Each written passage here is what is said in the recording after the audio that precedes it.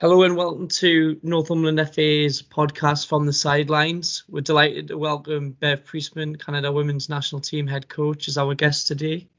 Very much appreciate your time, Bev, especially with the time difference and your busy schedule. No, it's great to be on. Thanks for having me.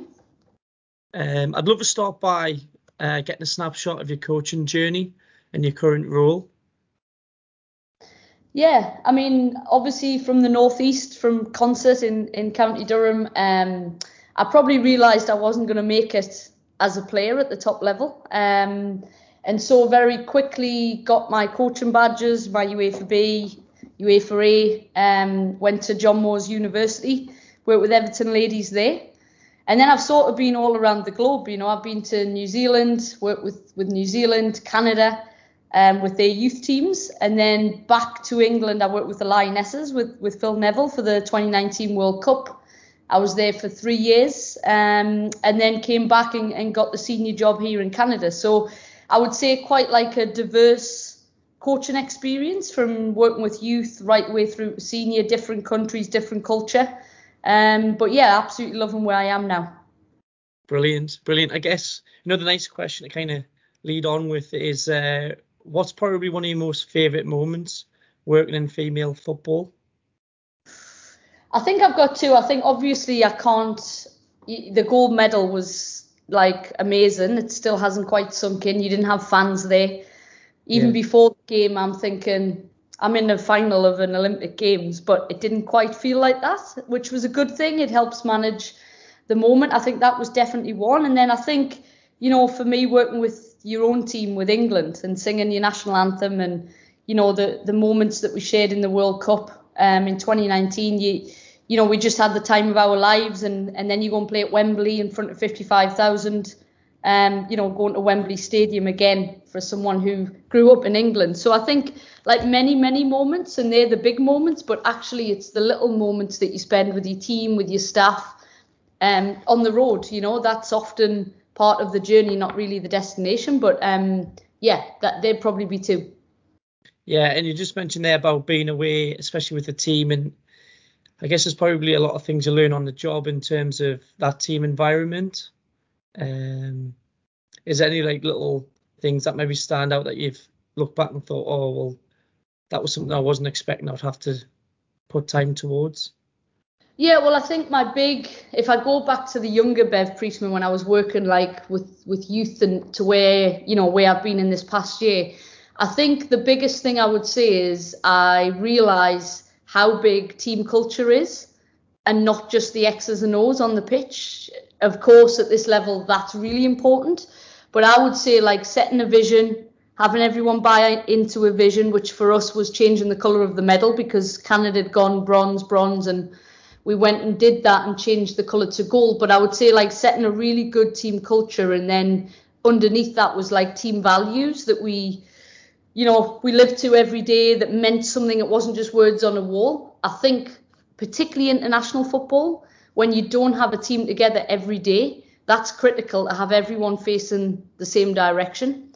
And I think you look at big teams and big moments, like Leicester City always comes to mind.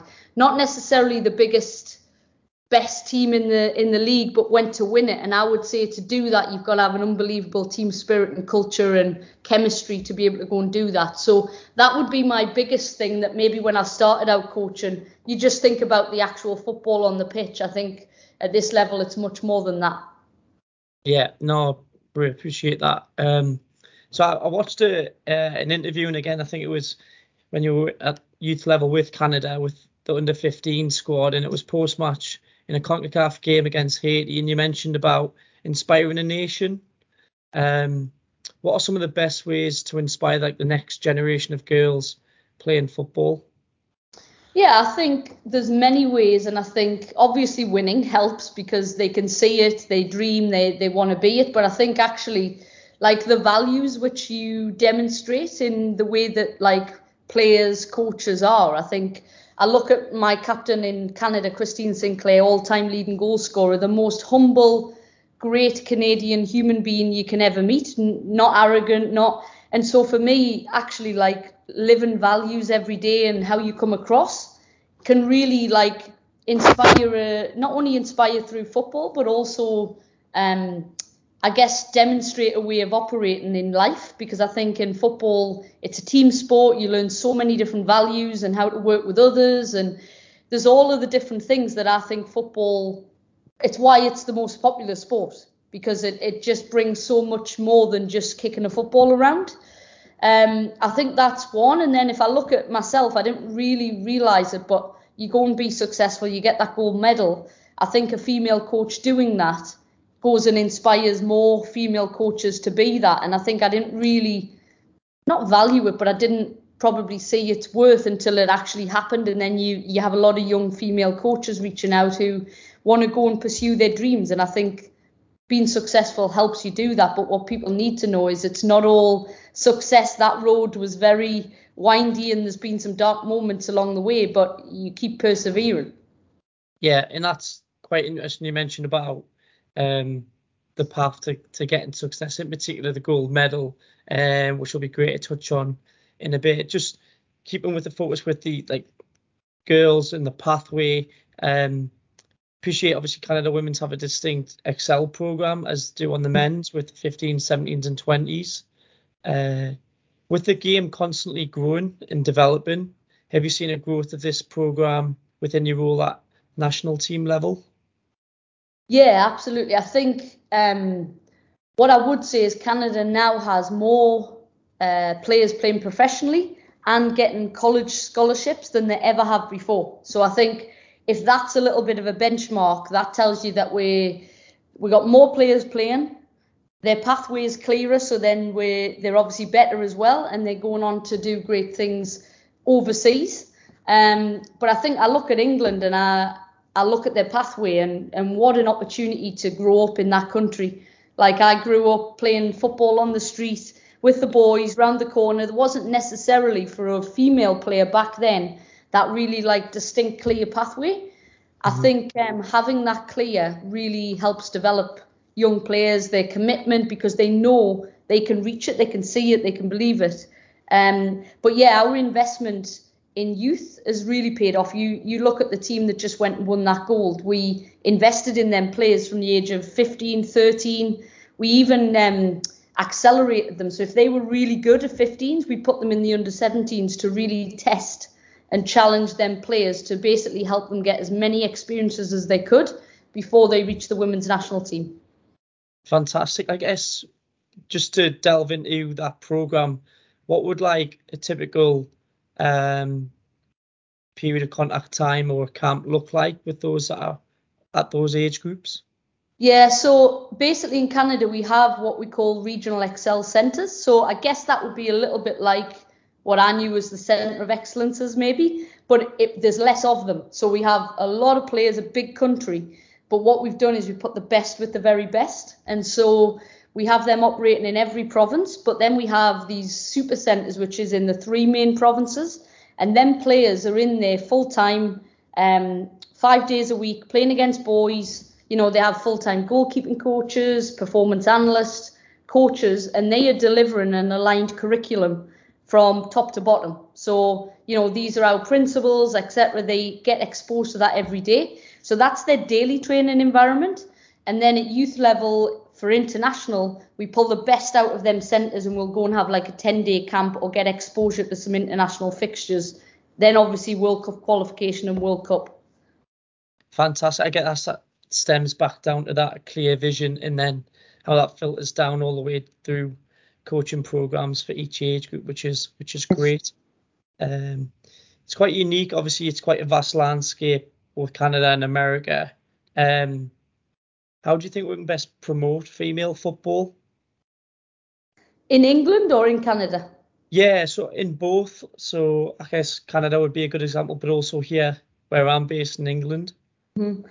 Yeah, I think I do think you've got to see a good product. It would be my number one thing. So the more that football can be on TV, the more there's and it's always at the top end. So you get to see a great product. I watch the WSL at the weekend. You go and watch the standard and it's unbelievable. So for me, I think having role models is important. Putting a great product on and putting that out there as much as you can. open training sessions, like all of those sorts of things, I think make it really attractive, not only young girls, but the decision makers in their household, is their mum and dad. They want to know that it's a good environment that's been offered to these players. So I think good product, role model, and easy accessible pathways. I think that's the biggest thing. Make it hard not to do. Because I think you do that, and you know what it's like. You just have to go to a local session, get a great coaching experience, and you've got them hooked. Like, I've got a little 3-year-old boy. He's on week 4 of his first football experience, and they've tailored it to the age of him. They haven't tried to structure it and do difficult things. So for me, it's also given a great first experience where you hook them in. Yeah, I think I love how you put it about make it difficult for them not to be able to take part and access, which is great. You also mentioned there about role models, which again leads us nicely onto the next one. And it's something that's very much talked about nowadays amongst coaches, and especially with their journeys. Is there a particular female role model that's inspired you? Yeah, I think the only real for me growing up, again, it was, a different era, but Mo Marley, who was at Everton, being at England, I actually went full circle and worked with her again when I was back recently for 2019. But yeah, I think she was my first sort of person that I knew of her. So that was the first thing. It would have been Hope Powell, Mo Marley. They were the two in my era. When I went to John Moores University, I ended up emailing her. I went down to Everton session, and I was there like 6 days a week just watching, and eventually she put her trust in me to, he's the warm-up piece and you get little bits and bobs. But for me, it was her, and still is. And it's not just, I guess, the profile of her, but I think the way in which she operates. What I've seen with Mo is great coach, has won things, which is important, but I think the way in which she goes about it, she was a youth coach for England, and a lot of the players she's worked with have gone on and gone to the very top. And I would say she was like a hard coach, a coach that for youth players is really important, so that when they get to the highest level, they've got that sort of discipline and understand what high performance looks like. So yeah, Mo Marley for me, for sure. And there's probably similar traits between her and, I know you referenced Christine Sinclair, all-time leading goal scorer. Yes. Humbles being one. What are maybe some of the other standout characteristics that you've seen in Mo that you think, I like that, I'm going to try and make that something that I do each and every day? And exactly that, you said the word humble. I know that Mo was offered the England, doesn't want to be in the spotlight, wants to be the hard-working one behind the scenes. And that's another trait I would say, like massively hard-working, probably paid out of her own pocket to keep Everton Women's alive back in the day. So humble, hard-working.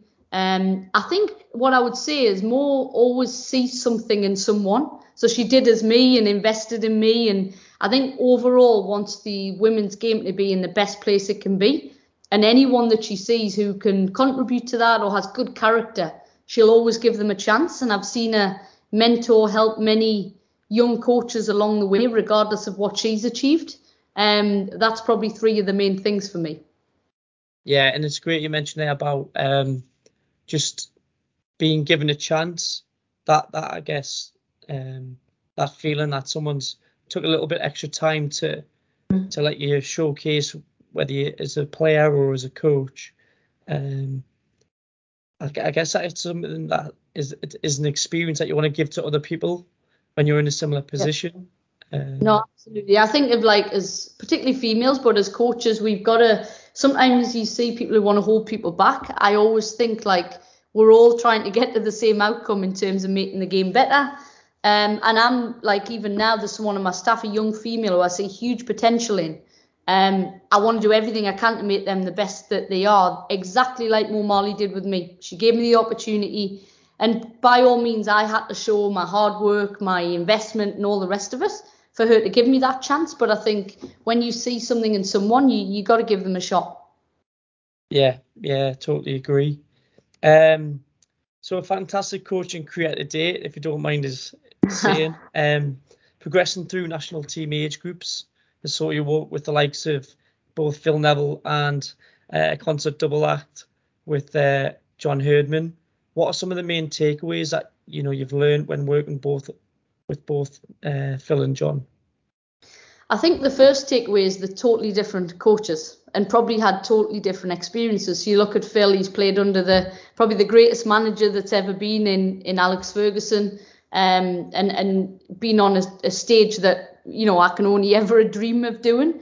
And then you've got John, who is the hardest working person I know, has defied all odds to go on and be incredibly successful. And when I say defied all odds, maybe not now, but maybe 10, 15 years ago, you had to have played at the highest level, or that was the view, to go on and make a great coach. And he's forged his own path and gone a different route. So the first thing I would say is, like, not every successful coach or great coach is the same and do things the same way. And I worked for John for 9 years full time. So I only ever knew one way of doing it. Then I went and worked with Phil and seen a completely different way of doing it. And my sort of benefit in that is I've had two very different mentors that I now have got my way of doing it, and that takes time to develop and understand. But yeah, totally two different coaches that have done great things. Yeah, and amazing being from the Northeast myself as well, seeing two coaches from Consett, which is, 30 minutes up the road. The smallest town you've ever seen, yeah. Smallest and coldest. No, brilliant. And something I know you mentioned before about career achievements with the Olympic gold, but I guess before I touch on to that, just going back to the work that you did with both John and Phil, was there some things that, like, surprised you with the way they did things, or how they coached, or what they coached, that have kind of, you've stolen, you used in your coaching nowadays?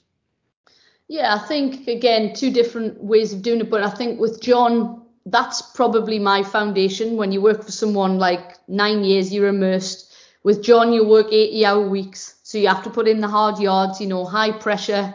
And I think if you can survive that, you can survive anything. I think that's probably my biggest schooling, was like, definitely. And there's only, like, you set your own limits. So I would say the reason John is where he is now is because he's defied all limits, and he'll work harder than any other coach he's coming up against. With John, he was very big on culture, vision, which is probably what I am also big on, like, beyond the tactics. Don't get me wrong, unbelievable coach too, but I would say that is the biggest thing I've taken from John. With Phil, I think I brought a little bit more of seeing the world through a player's eyes. And so bringing them two together is really important. So with Phil, very much about in sessions about flow. Coming from John, I would have stopped it a lot more. It would have been a lot more, if you talk about old school sort of stop, stand still, that's type of coaching. With Phil, being in the men's game, day-to-day work is a lot more about flow, touches on the ball, smaller pitches. Like, I would say very much about that, and even that attacking, I guess, Manchester United way, although looking how many goals we scored in open play in the Olympics, you might argue the other way. But yeah, I would say that viewing the world through through a player's eyes, he's brought that lens to me a little bit more, in the sense of, like, what would the players need? What do they need on match day -1? What do they need on match day -2, etc.? I think his own experiences, for sure. Yeah, no, it's great to hear that. Trying to get that balance is always a challenge of what players want and need. And it's, it's great to hear that that's still a challenge at international level. So to talk about the Olympic medal with Canada, obviously quite testing in the penalty shootout against Sweden in Tokyo. So can you tell us what it was like, and just the whole experience, particularly on that night? Yeah, I think, to give some context, in COVID, in football, in the Olympics, you basically could only go from your hotel to the training ground back. You weren't allowed to leave your hotel. And we'd had that all the way through, up until you got to the final, where we were then in the Olympic Village, which you were allowed outside. So the first thing I would say is, I didn't realise it, but, you imagine 2-3 weeks just in a small dingy hotel, go to training, come back, and you're expected to perform. But I think the team spirit of the group, it actually helped us, because we loved being together.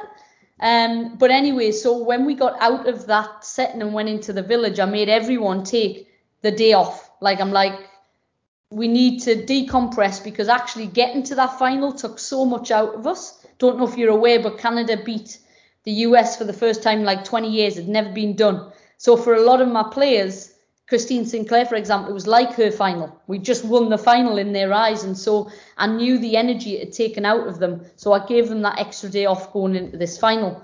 But I think we'd done a lot of work on penalties. So this is the sort of little details that I think really matter in the biggest moments. We did a whole process on what our team penalty structure would look like, not just taking the penalty, but the process around collecting the player who takes the penalty, what the goalkeeper does, what we say when we come in a huddle, like all of them little things.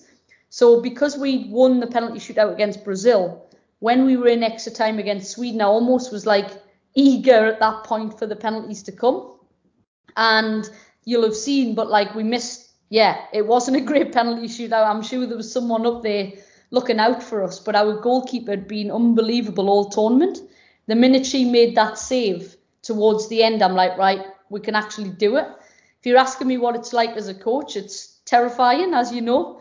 It was incredible. I mean, you can't ask for any more sort of nerves and things that go with that big, big moment. I just wish there was fans there that we could celebrate it with, because I think it would have sunk in by now, which it hasn't. Yeah, no, it's brilliant. It's brilliant listening to it, because you can see the highlights and stuff, but getting that real perspective from yourself is brilliant. A lot of those that will listen to the podcast are working on the ground and grassroots level. So just that managing emotion and I guess nerves, whether it be working with a young girls team, etc. What are maybe some of the little tips that coaches listening can go and use on a weekend? Yeah, I think, like for me personally, and again, it's all different levels, but there's two things that I had mastered by the Olympics to help me. I think the first thing is process driven, not outcome. If I go into every game thinking about the outcome, I'd be a nervous wreck. So for me, it's focusing on the little behaviours. So we had some really clear behaviours that no matter what formation we played, whatever the opposition was, it was part of our DNA. And one of them, I'll give you an example to try and bring some life. Every recovery run's a sprint. That was our sort of tagline for out of possession. So no one was ever going to outrun us. And so focusing on these behaviours, which we knew would lead to winning, we did. So focusing on the process. And then the second thing is I kept my same match day -1, -2, -3 routine. So I always knew that on match day -1, I had nothing new to teach the players. I got my energy back as a coach, and I was ready to perform when they really need me, which is on game day. So I think like getting a set routine for both players and staff is really, really important. Like, what does the warm-up look like? That routine helps people perform. Yeah, no, I like that. And certainly that performance driven over particularly outcome, I think when coaches are listening probably resonates with those that have found a bit more success in seeing bits of training come out in games on a weekend, regardless of age or ability. And I guess that's another great point, which is great hearing that, trying to get some familiarity. So particularly like the warm up, it's consistent with each week. And if there is a change, like it's a minimal change, but then you stick with that change. So what would be some of your advice to female coaches listening who are maybe starting out on their journey, so a little bit earlier in that process? I think like believing in yourself, that would be the one thing that I think we're guilty of as females. Is, you know what it's like, you ask any, if you're in a coaching course with men and women, and you'll know this for you delivering them, you ask a question, the men will put their hand up straight away, I know the answer. But I think us females at times can doubt, can question whether we know as much as what they do. But I think focusing on what it is that makes you confident and belief, because what I do know is if you believe in yourself more than anyone else believes in you, you can go on and achieve great things. So what is it that makes you more confident, and what is it that probably wavers your confidence? And then how do you manage that? What do you put around you? What do you spend time doing that helps you be at your most confident? Because I do know that any female with any love for the game, any passion, and knowledge is going to do unbelievable things if they actually just believed in themselves. Yeah, and I like that about the reference to support. What I've noticed in this role is those that are delivering weekly girls football is and those that are moving from becoming a parent to a volunteer, they found it a lot more easier of a transition when they've got another like-minded female that they're doing it with. So I think where clubs can do that, I think like you say, that would be great as well, just to help that support and bounce ideas and almost be a sounding board during what can be a bit of a daunting process starting out as a coach. Yeah, absolutely. Brilliant. I mean, there's one last one here. So obviously next Thursday, Canada versus England at the Riverside in the Arnold Clark Cup. So what's your thoughts on the match? Yeah, I mean, it's been weird for me. Last I played, I don't know, for those who are listening, we played against them in Stoke before the Olympics. That was my first game post working with them. Then we played them, you would have known well, Team GB in the Olympics. So I've had 2 great games against them so far. I think the timing of this game for us, for Canada, a lot of our players are in the NWSL, which are out of season. So you got all the Europeans that are going to be in season. I think it's going to be a great start to our new journey. It won't be perfect, I know, because we're almost like starting the season for a lot of our players. But what I do know is England-Canada is always an unbelievable competitive match. It'll be great to see how the team are coming along under Serena, because I think they haven't had a real test yet under that regime. So, it'll be interesting, but I do know it'll be a phenomenal match. We'll give it everything we've got. I know England will. And I hope to see, to be honest, the Northeast always comes out for women's football. You got a massive amount of people on the pitch from the Northeast. And I'm hoping maybe there might be a few fans from Concert, County Durham, there for Canada, cheering us on, to maybe try and get a result out of that game. No, that's brilliant, and I really hope it's a great occasion and there's a crowd that matches the match, and no, it's something that we're looking forward to here. Hopefully there is a few concert contingent going along with Canada flags to support you. I hope so. We'll need a few in the crowd, I think. No, that's brilliant, Bev. Like I say, I really appreciate your time. I thought that was fantastic to really delve into some of your coaching experiences and how that's shaped how you lead a nation at the moment. And we wish you all the best. Especially next Thursday. Yeah, I thought I would leave that bit out, but yeah, including next Thursday. Okay, thank you very much. Really appreciate that. Cheers. Thanks a lot, Bev. Thanks.